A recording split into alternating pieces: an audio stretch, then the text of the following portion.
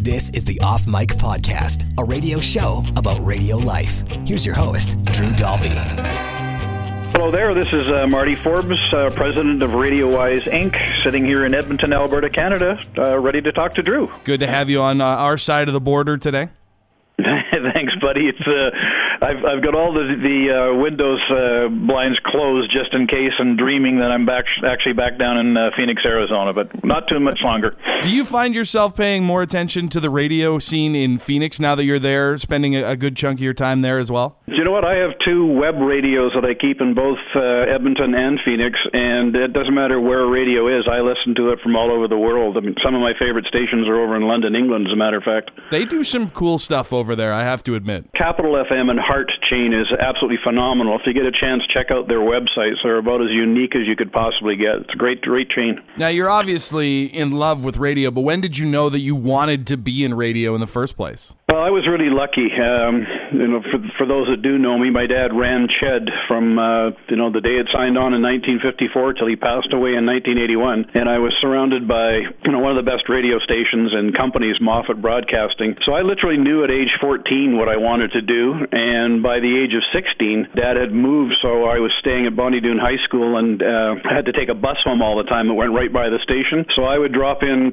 2 or 3 times a day, 2 or 3 times a week, and I would just hang out with the guys, and each one of them, God bless them, would help me learn different aspects of the radio station over about a 2-year period. And by the time I was 18, graduated, last test was at 11. In the morning, Dad picked me up, put me on a train. I was in radio at 2 o'clock in the morning in Kamloops, BC.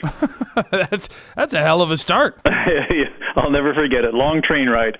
So you skipped the formal training, that you didn't go to a radio school, but you had sort of more of the on-site learning as you go training. Yeah, I mean, I would sit in the production room and watch Al Anderson work with the talent. I would sit in the newsroom, and Frank Robertson, one of the best news guys from the CHED era, would teach me how to write and edit. The creative department, we had some great guys, and then sitting in on air with guys like Bob McCord, and the amazing amount of work that these guys did. You have to remember, this is a radio station that had a 55 share. The price of a commercial in 1980 that I can recall for West Montgomery was $320 a spot if you could ever get on this. It was huge. So every single person in that radio station was an amazing guy, and I just fed off the vibe and the concert scene, the music, the people that I got to meet. I came home one day, and there's a bunch of guys playing in the backyard. This great big burly guy. It was Ronnie Hawkins and the Hawks, who eventually ended up being the band. And they're throwing my brother and sister in the air like they're sacks of potato, and I'm just sitting there taking it all in as a kid going, hey, this is kind of cool. And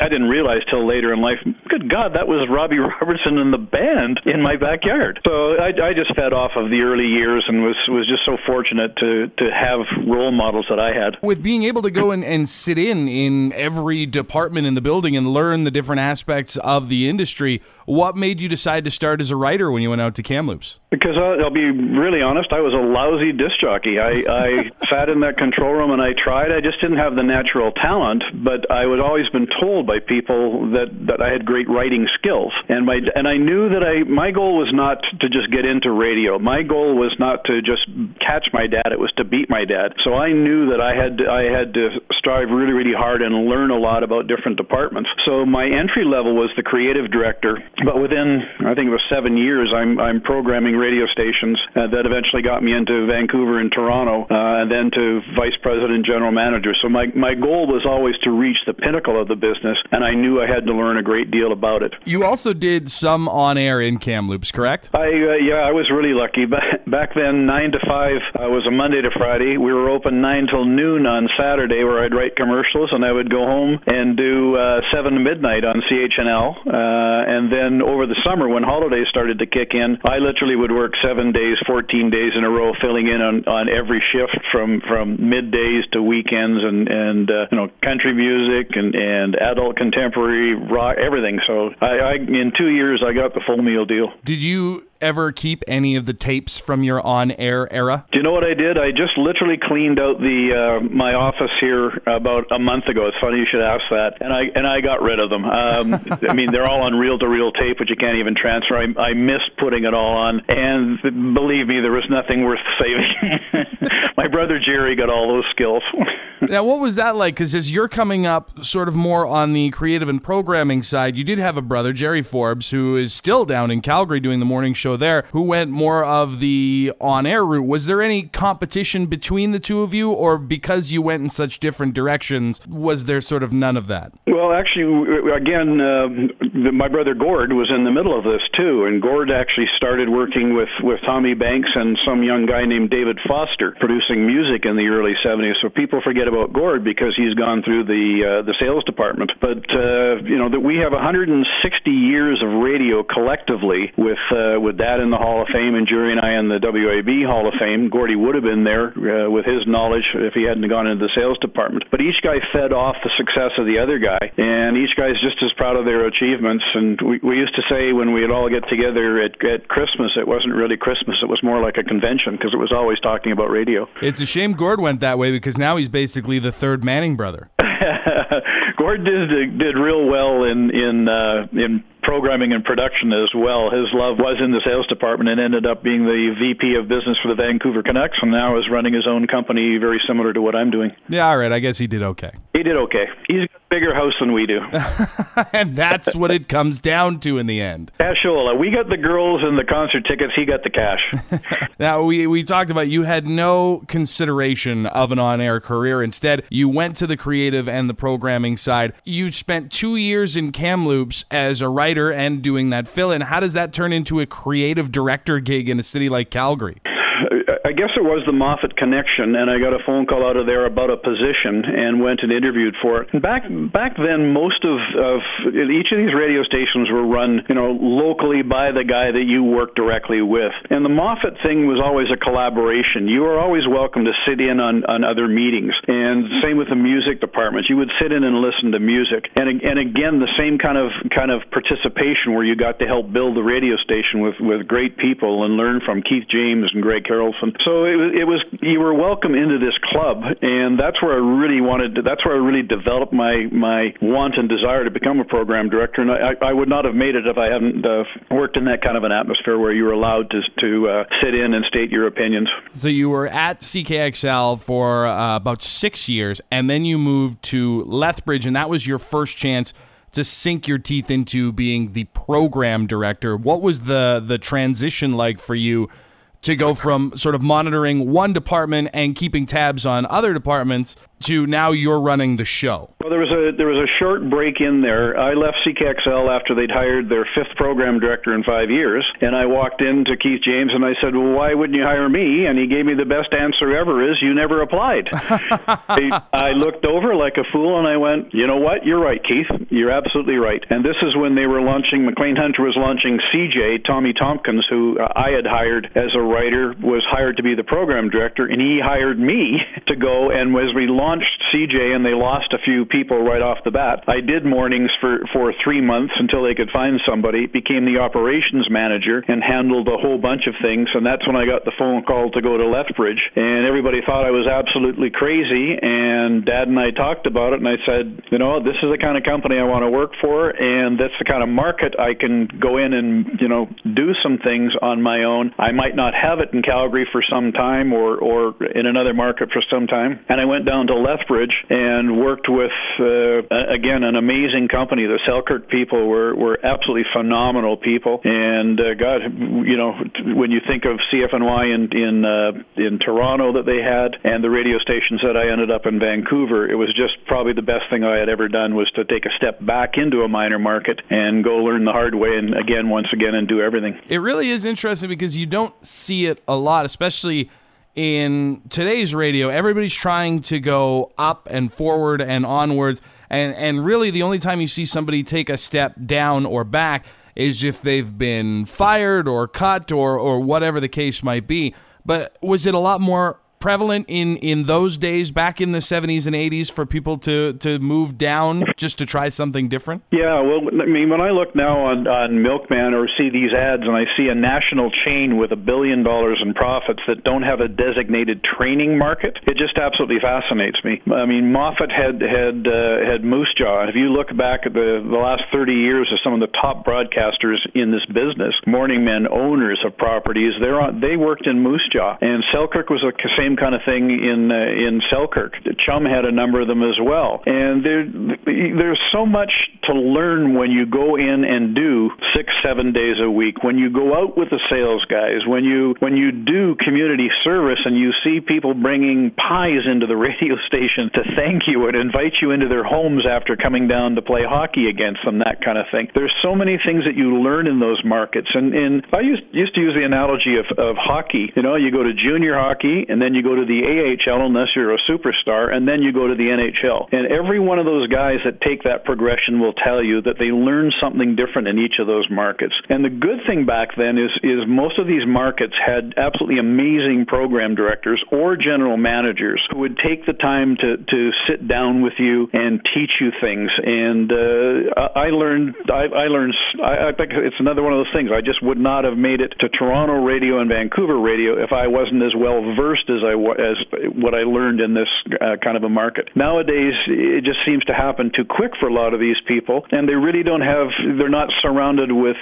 enough mentors that will take them aside as young kids and teach them what they're doing right and what they're doing wrong. And in my opinion, it's a pity. Well, I was going to say, it seems like the bigger companies aren't as worried about the smaller markets as a feeding ground, like you were saying, because they're starting to scoop those people out of broadcast school or who have maybe 1 or 2 years experience, and they're pulling them into the bigger markets because they can pay them less, they can get them to do multiple positions. So it seems like they're skipping the step. They're taking the young talent, but they're pushing them right to the top. Well, in each of these, and I always don't like to sound like I'm an old guy in old school and thinking like this, but it was so different. If you went to Moose Jaw, you knew if you worked your tail off, you were going to learn enough to get into Winnipeg, Edmonton, Calgary, or Vancouver.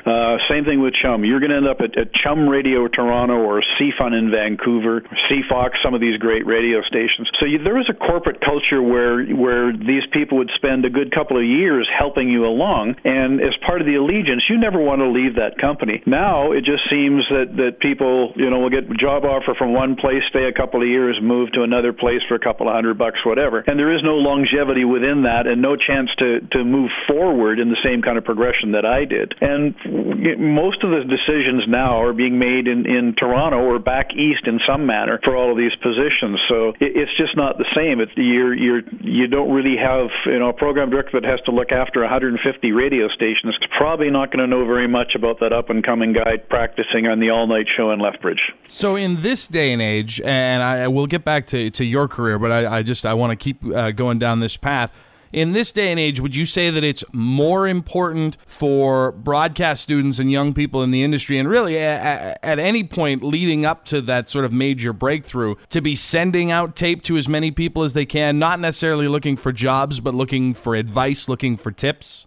Well, yes and no. I don't encourage anybody to send tapes out if somebody's paying you to do the job that you're doing. What I firmly believe in is, and this is one thing that drove the Forbes family. I worked to make sure my dad was proud of me and my brothers were proud of me. I worked for Marty Forbes as my employer first. I wanted to make sure that my reputation was strong, that my knowledge was strong, so that people would come after me, so that I had the leverage to say, well, yeah, I'm going to move from Vancouver to Toronto because this company wants me. You have to build your own brand. You've got to be respected within the industry of being a good broadcaster, a good news person, involved in the community, the full meal deal. Now, that part has never changed. In today's day and age, I understand if you're caught sending a tape out, you could be unemployed and sit on the beach for a good long time. So it's a little bit different that way. Now, going back, you were at Selkirk and you talked about how you were excited to jump into that company and how well they took care of you. 2 years later, you're back with McLean Hunters and you're launching what's now Fresh FM in Edmonton. Talk about that move. Well, that one was a bit of a sad one because my dad had passed away, and I was really fortunate. There were 5 applications for FMs in the city, and all 5 had given me job offers. So I knew that I was coming back to Edmonton one way or the other. Dad passed away, and I had to come back to Edmonton. Now, the bad part about what had happened then is twofold. The CRTC should have never licensed 2 country radio stations at the same time. Bob McCord was a legend in town. Built Kissin', which is still strong today. day, and McLean Hunter came in after Bob McCord had scooped up all the good people and himself, and we had to go take them on with a hybrid format that just wasn't there, rocking country. And I came, did my duty with my dad, and kind of an ironic story here. We knew the format wasn't working, so I spent literally a year building a new format, and I had it in my desk, and there was a meeting with the top brass of McLean Hunter. As I walk in the door, the general manager grabs it from my hand and says, "Marty, we're not going to change format. Hang on to that." So I go to the meeting, don't get to say a word, but I kept the license. When I knew they weren't going to change it, I decided that I was ready to move on and phoned my friends at Selkirk, and ironically, the license that I had in hand, I flew into Vancouver. It took us about a year later, and we flipped the format from C-Jazz to the license that I had written for C-Jacks in Edmonton, which is now Jack, and soon to be, I'm not sure, another format coming out because they've changed the call letters to C-Jacks, which is quite ironic. So now you're out in Vancouver. How does Vancouver radio differ from Edmonton? Because both are kind of held in that same standard of being major market, but I don't think there's anybody that wouldn't admit that Vancouver is the bigger jewel in the crown. I absolutely love my time out in Vancouver. Spectacular radio stations, spectacular guys. I'm watching Donnie Schaefer, getting set to build yet another radio station after the amazing work he did on CFOX. Every single one of those radio stations were the best at what they did. I think CHQM had a 10 to 12 share all the time. There were so many good radio stations. The top 40, the CFUN and CKLG at that point as FM was just growing. And then literally some of the finest production voices and morning men. I mean, to work with guys like Doc Harris and Terry Reid and legendary broadcasters was truly phenomenal. And that's what got me to Toronto, was my time in Vancouver. Just another side thought. You mentioned CFUN a few times, which was a huge station back in the day. Went away and has recently been brought back. Do you think that there really is a big market in the industry these days to sort of reflect on these former giants? No.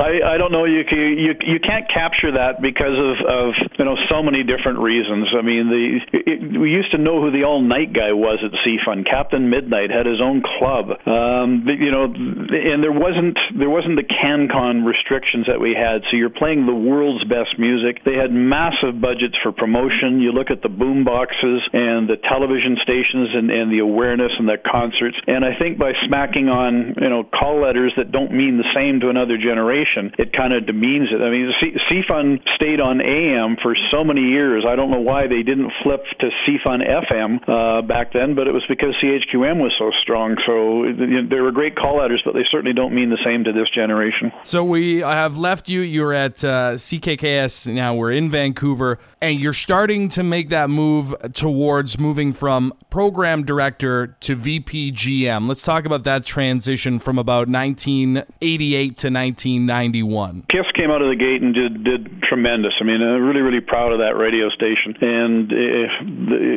it was a phenomenal place to work with a great general manager who passed away a couple of years ago, Tom Peacock, who I adored, and John Iacobucci in sales, and Ted Farr, Tata Gupta, just some amazing people to learn from. And I got the phone call. Actually, it was from Brother Jerry saying that Chum in Toronto had lost a program director. They want to talk to you. And they flew me in, and Jimmy Waters hired me, and I flew back. And you want to talk about a wife that loves you?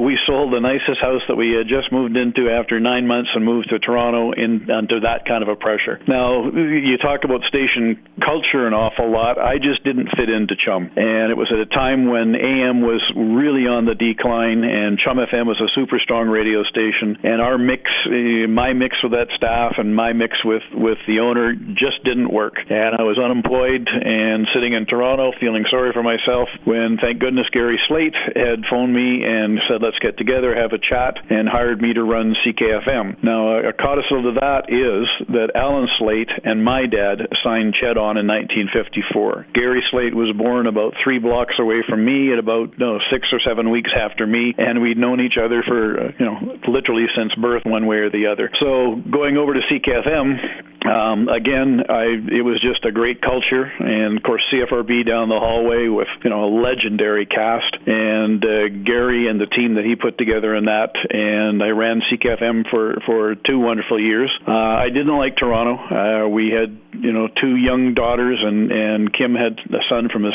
her first marriage, and I was spending 3 hours a day on the road, and I just didn't like Toronto radio and wanted to go back to Vancouver, and that's what we did. So you moved back. Now is this when you moved to CISL? Yep, and unbeknownst to me, they were selling the company. Oh, wow, that's fun. And I was about 13 months into the mission there and got called in with about 17 other people and say, we're selling the company and we can't tell you to whom, and let us all go. And I think it was maybe 6 weeks, I get a phone call from Gary again, and a line that I'll never forget is, "Marty, how would you like to go home?" And that's when the call came to run Edmonton. And that's where I know you from. We worked together while you were the VP GM for what was then Standard Radio, has now gone through a couple different changes, and is that Bell cluster in Edmonton. You get there in September of 1991, and that would really be your big run in the industry. Was that sort of your chance to really put your stamp on a group of stations, on a market, on the industry as a whole? I don't like using the term "put my stamp on it" because it was never about me. I'm fortunate that I'm a bit of a magnet. I like to surround myself with really, really good people. Gary and the Standard guys and the research and the consultants that we had put that radio station together. I was one of about a dozen guys that sits in a hotel room for 2 or 3 days and come up with a what if. And of course, Eric Samuels, does the format. It was a great crew to launch a radio station with, but it was an amazing team. I kind of often get way more credit for doing all the hard work that a lot of other people did. I'm in. The good part was I'm an Edmontonian. I'm a Forbes, and I could kind of coordinate things. But good gosh, there was an awful lot of great people that worked at that station and launched it, and it's still strong today. So let's talk about the Bear. During your tenure with it, were you there at the launch of the Bear? Yeah, I wasn't running it at that point. We had another gentleman running it, and it didn't quite work out with what Gary wanted to do. And I can't remember how many months, maybe 2 or 3 months after we launched the Bear, I got the opportunity to run it. And what was that vibe like in the beginning? Because I mean, if you're from Alberta or the Edmonton area, you've heard of some of the big names that were around and some of the stuff that the Bear did at the beginning. It was all very cool stuff. What was the vibe like in the building while that was all happening? It was tremendous. I mean, it's tremendous and it's legendary. There's an amazing bunch of creative people, and the best part was the Standard used a similar of synergies with other radio stations, but nothing was rolled out and told that you couldn't do it. And we would go in and build things and share with other stations, and the other program directors in Calgary and Vancouver would take a look at plans and help make things better. We weren't just this autonomous island out there, but we had enough trust by Gary and people in Standard to do some pretty crazy things, and we did them. And it's interesting that you say that was something that you guys sort of started doing, because you see that more now in the industry with these big companies that own multiple stations. I know for a fact the company that I work for, we're constantly in contact with the other stations in the company. And even the Bear, I know to this day, still talks to CJ down in Calgary, and they share ideas and prospects and that sort of thing back and forth. So is that something that maybe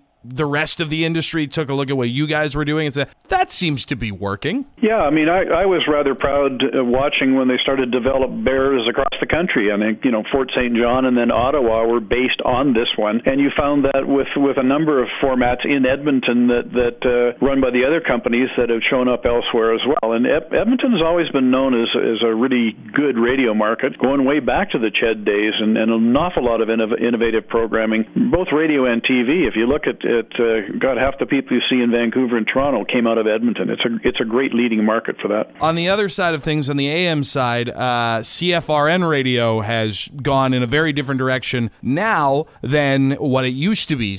Can you tell us sort of the transition from CFRN to the 1260 sports radio? Oh boy, that was was quite a story. Gary and I had been talking about sports for some time, and knowing that, realizing that, the AM band was akin to talk rather than music. I'm saying that without the due respect with CFCW radio station, because it's so ingrained in the rural markets. But we knew that AM just wasn't going to work for a music format, and we kicked around a number of things, a business channel and the comedy channel way back then. And then TSN, Chum at that point, came to Gary and was talking about putting this chain together based on 1050 Chum in Toronto, and launched the thing, and away we went with it, and unfortunately folded in Toronto, and I'm on holidays with my daughter in Banff when I got the phone call. It was, Marty, we're pulling the plug tomorrow, and got on the phone with Gary and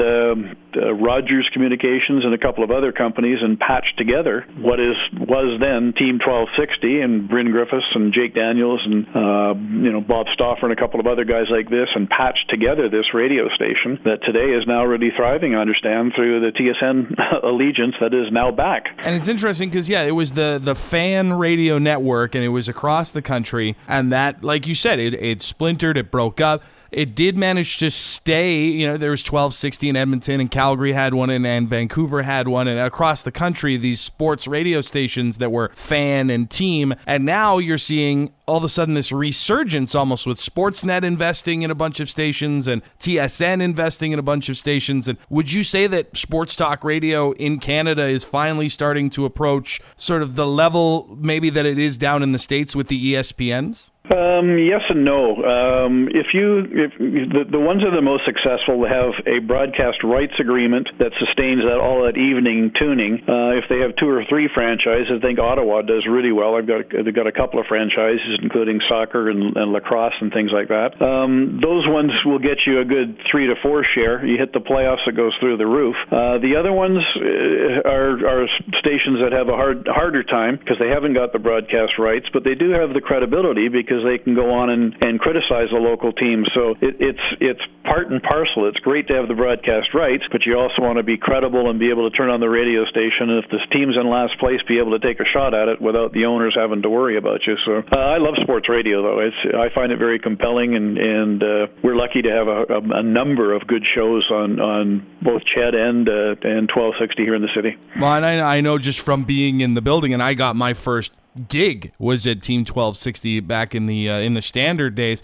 I know there were a number of times where you had to go to bat to explain the number might be low, but we're still doing well. I know that you faced some people that maybe above you thought, we could be doing something else with this. Well, yeah. I mean, everybody seems to think that if you rank last in a market, that you're not successful. Nothing could be further from the truth. The sports stations in New York traditionally rank last, and they're the number one billers because they attract 100% male clients and some really, really big ones, beer money, shaving money, whatever. So it isn't necessarily in a market of 26 radio stations that you have to beat 24 of them anymore. Now, let's talk about the transition because at one point, the company did go from standard radio to Astral Media. What was that transition like for you up in the corner office? It was really good for me. I had planned to retire at age 58. It was my goal, and I was working towards it simply because that's when my dad passed away at age 58. And literally at his funeral, I looked over to my brothers and I said, that's it. That's my benchmark. I want to make it to 58, then I'm leaving the industry. So I was fortunate. I told Gary Slate and he knew what my plan was, and when I turned 57, I gave him 1 year notice, and that's when he told me about selling off to Astral, and that we would have to I was on a list that I wasn't going to be fired, and that he needed my help to do the transition, and I stayed for the year. I really enjoyed the Astral people. They treated me really, really well, but it was my time to move on, and I kind of facilitated the move and moved on, and actually they hired me as a consultant consultant to teach other general managers for a year, or up-and-coming general managers, which was kind of cool. And then they hired me to do their national radiothon, which we did for 3 years, and I'm really proud to say literally that it was the number one, it's the biggest one-time radiothon ever held in the world. There were 82 radio stations one day, and we did it for 3 continuous years and raised $21 million for Children's Hospital.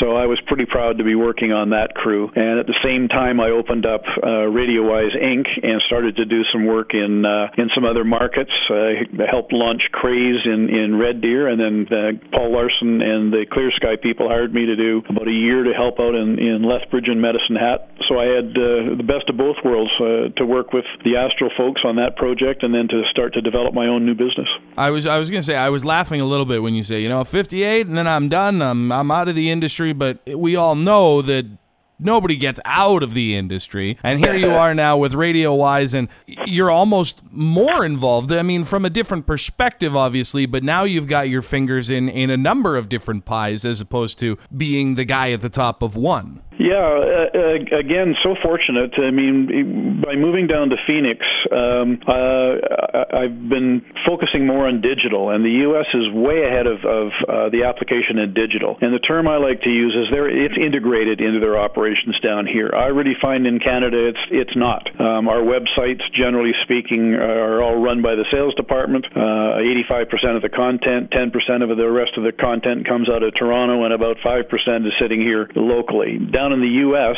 the digital is really part of the overall broadcast. And if you look at something like The Voice and see the proper use of hashtags and the research capability of hashtags and how they're using them to dial into live coverage out of Ferguson via mobile, it does some pretty neat things down there. So my job the last couple of years is working with companies to properly adjust their marketing and media for what I call declining versus inclining media. And it is no secret the newspaper template is changing, the television template is changing dramatically, and radio as well. So I go into places like the TELUS World of Science, and I do all of their special projects, redevelop their websites, get them into the proper use of Pinterest, which is way bigger in the States than it is up here, Instagram accounts, and go in and work with their staffs. I've got a number of clients that I do that with. Boston Pizza, Northern Alberta, we launched, and I do a number of other projects and chats with business to help them understand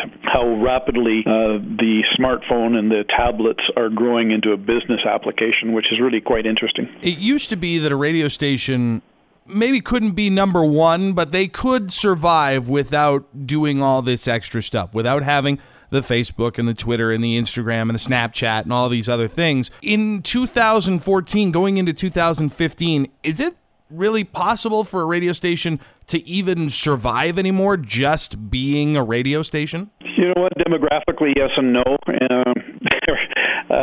The higher you up you get in the demographic, I mean, some people still think I'm a three-headed monster for the amount of work I do in digital, and that's just people that don't understand it and don't utilize the power of it. The younger you get, the moderate you get into the moderate crowd, and they're consuming their media via the Netflixes and the digital newspapers and things like that. So you really do need to have it as part of the operation, and it has to be controlled and run by somebody who knows what they're doing. And a good example is I talked with one general manager a couple of months back, asked him, who was the guy that updated the Facebook site and the website with the best of the morning show? He said, well, that's the student that came out of Nate. And I go, do you think that's the best judge for what should go on as the best of the morning show? And you look over and go, okay, now I get it. So no, it has to be integrated, and you also have to have a go forward policy. I mean, who does what when? Your operation's open 24/7, 365. Do we have somebody covering it at night and weekends? What are they putting on there? What is the philosophy? What are the do's and don'ts? And I would doubt many companies in media have a written philosophy and a written policy that is assessed at least twice a year with the way things are changing in social media. I've found very few. Yeah, the only policies when it comes to social media that I've ever seen have been from companies that say, this is what you can and can't post on your social media, this is what you can and can't post on your station's social media, and that's it. It's not ever really a, here's what you should be doing, or here's what we should be doing, or this is where we should be going, but more, please don't get us in trouble with your mouth.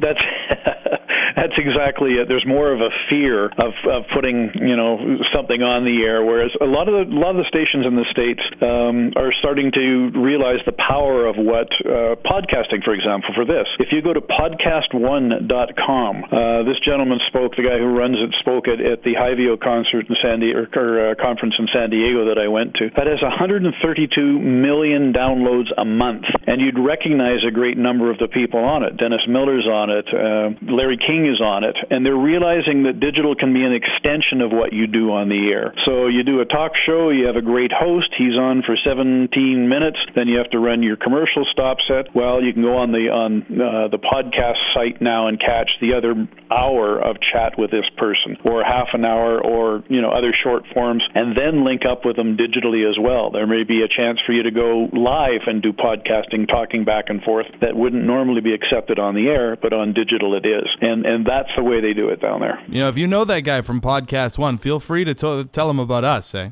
Well, I've been actually working on a project in Canada where I'm trying to get a number of broadcasters here to start thinking about doing a Canadian version. And we've got some pretty good interest from some top guys right now that are saying, yeah, I like the idea. Well, by all means, when you get that off the ground, you give me a call. Hey, brother. Now, we started this whole thing with you as a writer, and you said, hey, people always told me I was a good writer. And now here you are with columns that you write on a regular basis, one about people specifically in Edmonton, and then in the Edmonton Sun, you write on the sort of the page 6 there, talking about things in the industry. Knowing so many people, especially in that Edmonton market, and having been hooked in, do you ever find yourself, do you type things out for your industry column and then delete it because you're like, no, I can't put that in the paper, someone will get mad at me? Yes. Often. I really try to highlight good work done in the city, and I really do a focus on community service, because I really think that's an area that is suffering with consolidation over the last number of years. I've just seen an awful lot of radio stations that just don't have enough personnel anymore, or they're not out in the street anymore, or programs to support anymore, and I think that's suffering. So I do an awful lot of work within that to make sure that gets exposure as well. I do all the media for the Edmonton Singing Christmas Tree, and it's kind of a neat one because it loops around. We've raised close to $600,000 in the last 5 years, of which about 40% of it goes back to Santa's Anonymous, which my dad started in 1954. So I get the double whammy of that. So I like to kind of showcase the neat stuff that's going on in media in Edmonton. Is there ever going to be a Marty Forbes column, or maybe not under the name Marty Forbes, but a column about the bad things that are happening? I'm lucky enough that I'm still linked in with all the general managers or program directors as friends, and I really don't hesitate making a phone call or an email and sending off my thoughts. And I'm at a stage now, nobody can fire me. You can dislike me for what I say, but you're going to get honesty. And you can ask any general manager in Edmonton and half the program directors. I comment here all the time about what I see. Now, they can disregard it if they want, or they can look and say, okay, the guy's got 44 years in the business. There may be some value to what he says. And either way, it's win-win, because I've got to express what I feel. And there have been times when they've made changes or adjustments back and said, hey, Marty, thanks. I never noticed that. So I'm proud of that. Well, I have you, because you do have 44 years experience, and you've seen so many different things come and go in the industry. So I want to talk to you about some industry things, especially for the young people that are listening. I got a chance to talk to a journalism school the other day. They brought me in for an interview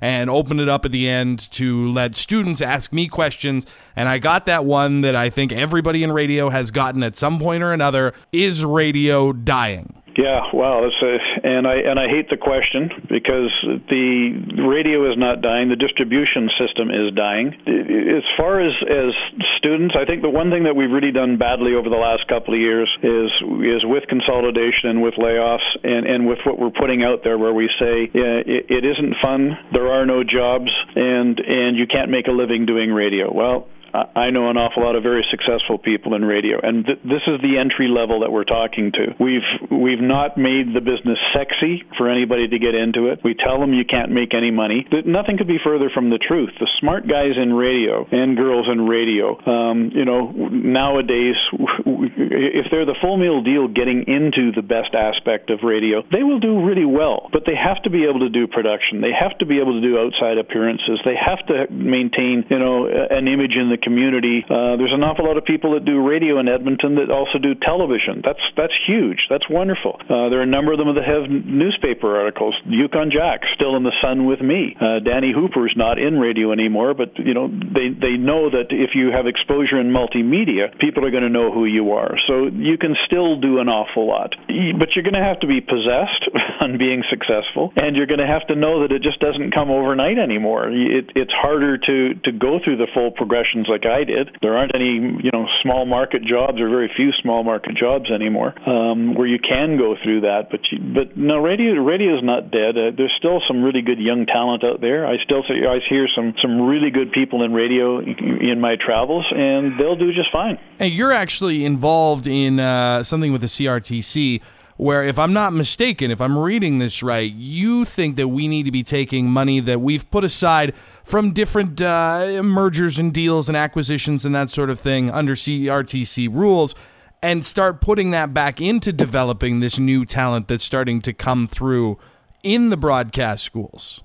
You bet. I was really fortunate to be asked to speak to the BEAC, the Broadcast Educators Association of Canada, last summer in Banff. And at the conference, I suggested that the review of radio was about to come about, and that now that we don't have a CAB anymore, that nobody is lobbying for change and nobody's updating the CRTC, without self-interest, to be able to move anything forward. So I suggested to them, and they did accept this, that after, this would be 43 years of Canadian talent development all going to music, that it was time to redirect some of that money to the other, Canadian aspect of radio, and that's the verbal part. And the CRTC has accepted that. And there's a hearing coming, and I know they're talking to Canadians about television, cell phones, cable, so radio is next. And we believe we'll have an opportunity to go into Ottawa and talk to them about the plan that we have. Now, the Astral deal and the Bell deals alone, $1.8 billion and $3.4 billion, means that Canadian Talent Development Fund has more money in there than will ever get spent. And you've had, and I want to be complimentary to Canadian artists because I don't mean it in a negative manner, but you've had 40-some years now of supplemented airplay of 35 to now 40%, and now it's time. And during this time period, the last 5 years, we've lost all-night shows, we've lost weekend shows, we've lost small markets, we've lost program directors in these markets, and I just think that the verbal part of the radio station is really starting to suffer in some cases, in some formats and markets, and that it's time that we better take a long look at the future of developing talent, and those are the markets that we need to get back into and help these people along with proper education and funding. I mean, if you graduate from NAIT and had to go up to Fort McMurray to work for your practicum, you're not going to be able to afford to do it. So we've come up with a couple of innovative things that I can't unveil quite yet, but it'll be a tangible use for that money to help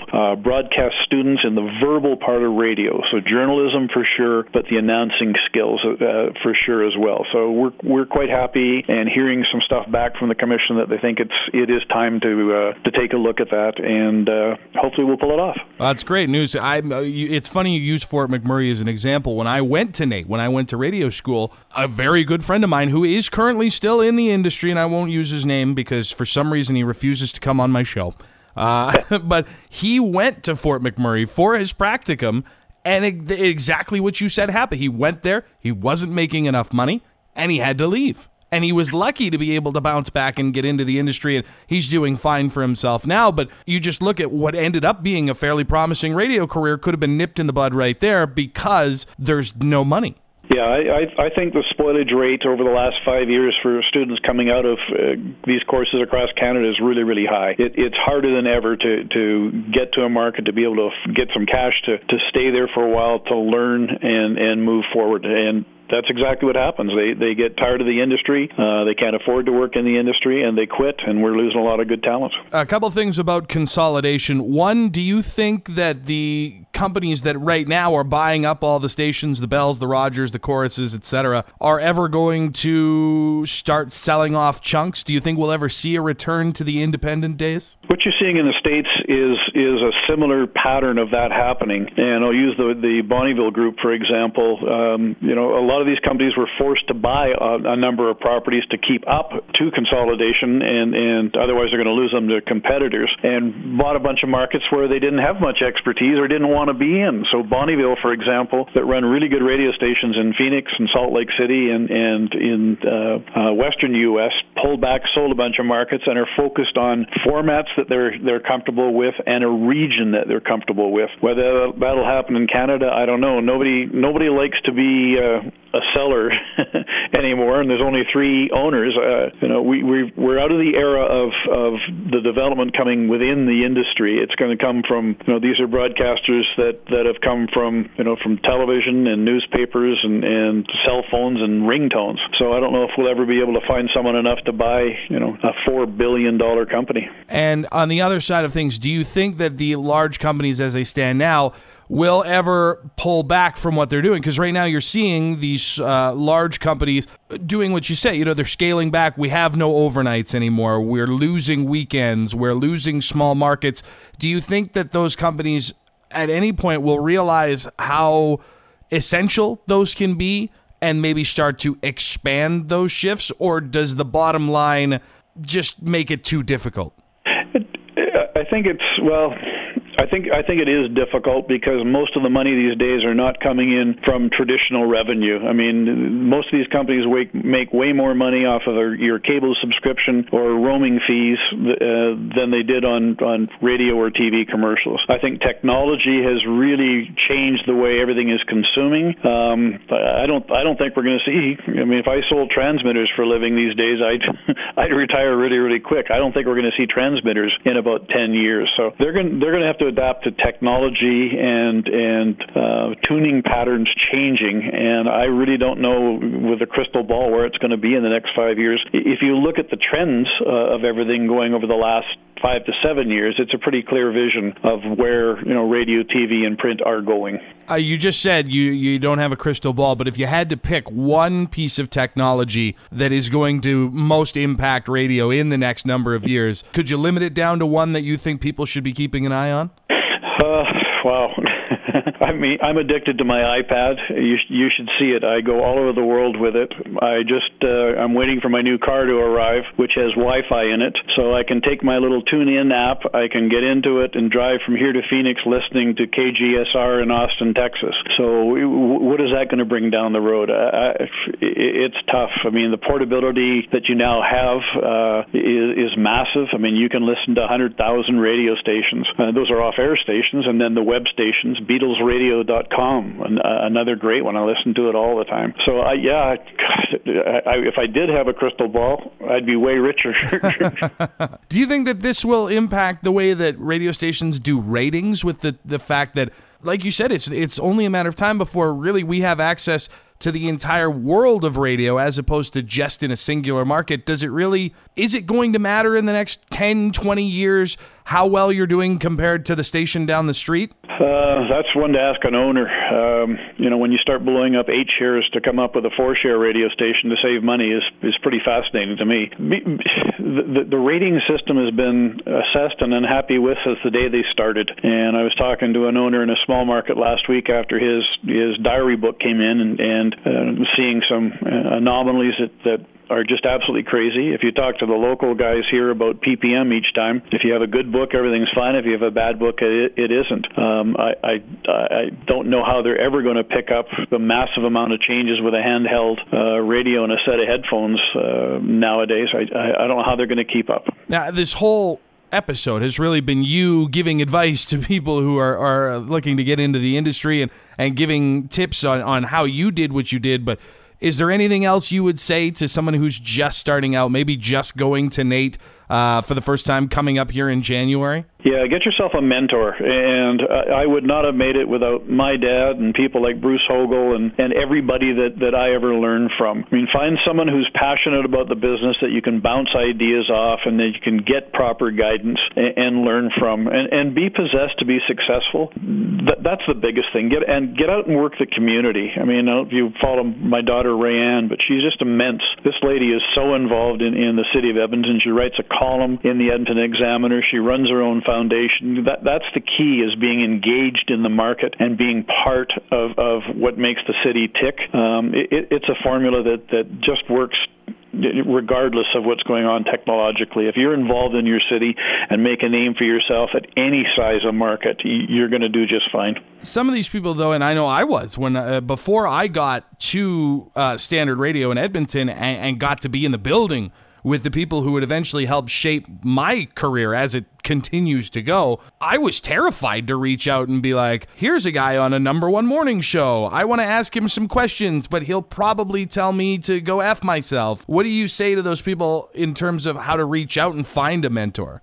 You know what? You will know it with that first contact. There are some great ones out there. I don't know if you knew this or not, but we had a policy inside the building there that no NAIT student would ever sit in that cafeteria by him or herself, ever. And you would see the Yukons and the guys like that who came out of NAIT sit down and chat with you. You were made part of that place the day you walked into that building, and I was really, really proud of that. We had NAIT Day where you guys got to come in and spend the entire day sitting in a room and knowing and meeting some of these people. And you can tell, Brother Jerry in Calgary every year takes the entire SAIT class out for lunch and buys them lunch. I think there's 18 or 20 people, and he sits in the middle and answers questions and has fun with these kids. And they're out there. There are some really, really good people that are just as concerned as I am about the industry, and they don't have a problem sharing their time. To be fair, the NAIT Day was great because that was the day that I got my job at 1260, working in the creative department for Rob Vavrick. But when I first started, Yukon told me that I wasn't allowed in the cafeteria. So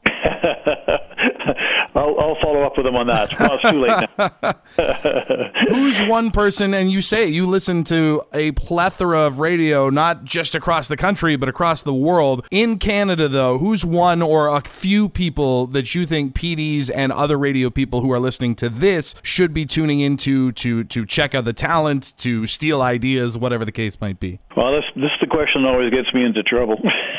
It gets everybody into trouble, but that's why I ask it, because it's fun. Well, I'll tell you, and I'll just stay local with what I've heard over the last little while and the type of people that I engage with. I love Garner Andrews. I didn't know him very well till we sat down last year and had a chat with him. What an interesting guy, and some of the stuff they do is just so innovative and so fun. And they've been really successful at being true to their format and their school since the day they launched. It's a really, really good radio station. So I like Garner. Ryder over at Hot is just an absolute riot. This kid is so infectious and so engaged, and I enjoy my time with him. A couple of the ladies, that I really enjoy. Charlie Morgan is a fun lady. Boy, she works hard, and again in the community, she's a very, very neat lady. Jaylyn Nye is so versatile, and I love chatting with her.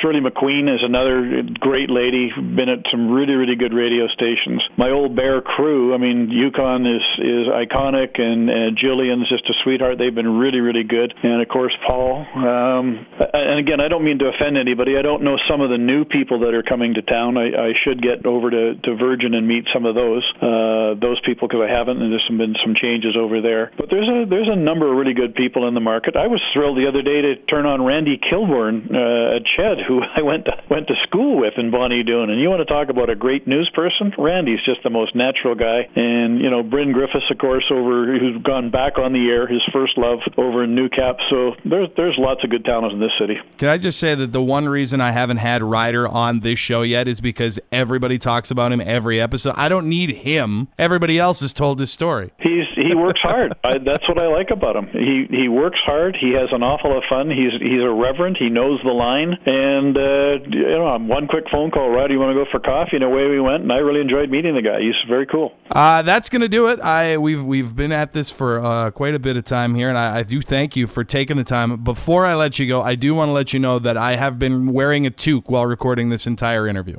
Okay, brother. And I've been sneaking peeks at my NFL. My Cardinals are on in about half an hour, so timing's perfect. And I do thank you for this. I do have a great deal of pride in this industry, and I applaud you for doing this kind of stuff, Drew. Keep it going. Thank you very much. I'll let you wrap it up. You say you're not much of an on-air guy. You speak fairly well, in my opinion.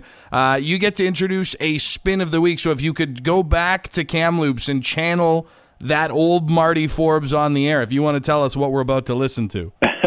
I'll tell you what, I can remember the moment that I finished my last shift on my way to CKXL Calgary in my 1964 Chevrolet, and I tried to figure what a good song would be to play, and my last song I played on the air was the Raspberries' Go All the Way.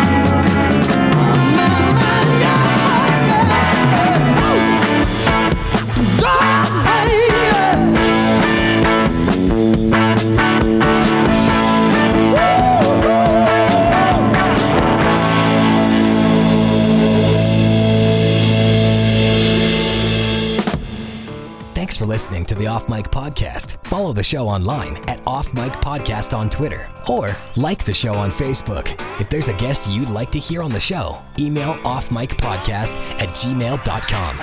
The Off Mic Podcast is a part of the Dalby Radio Network.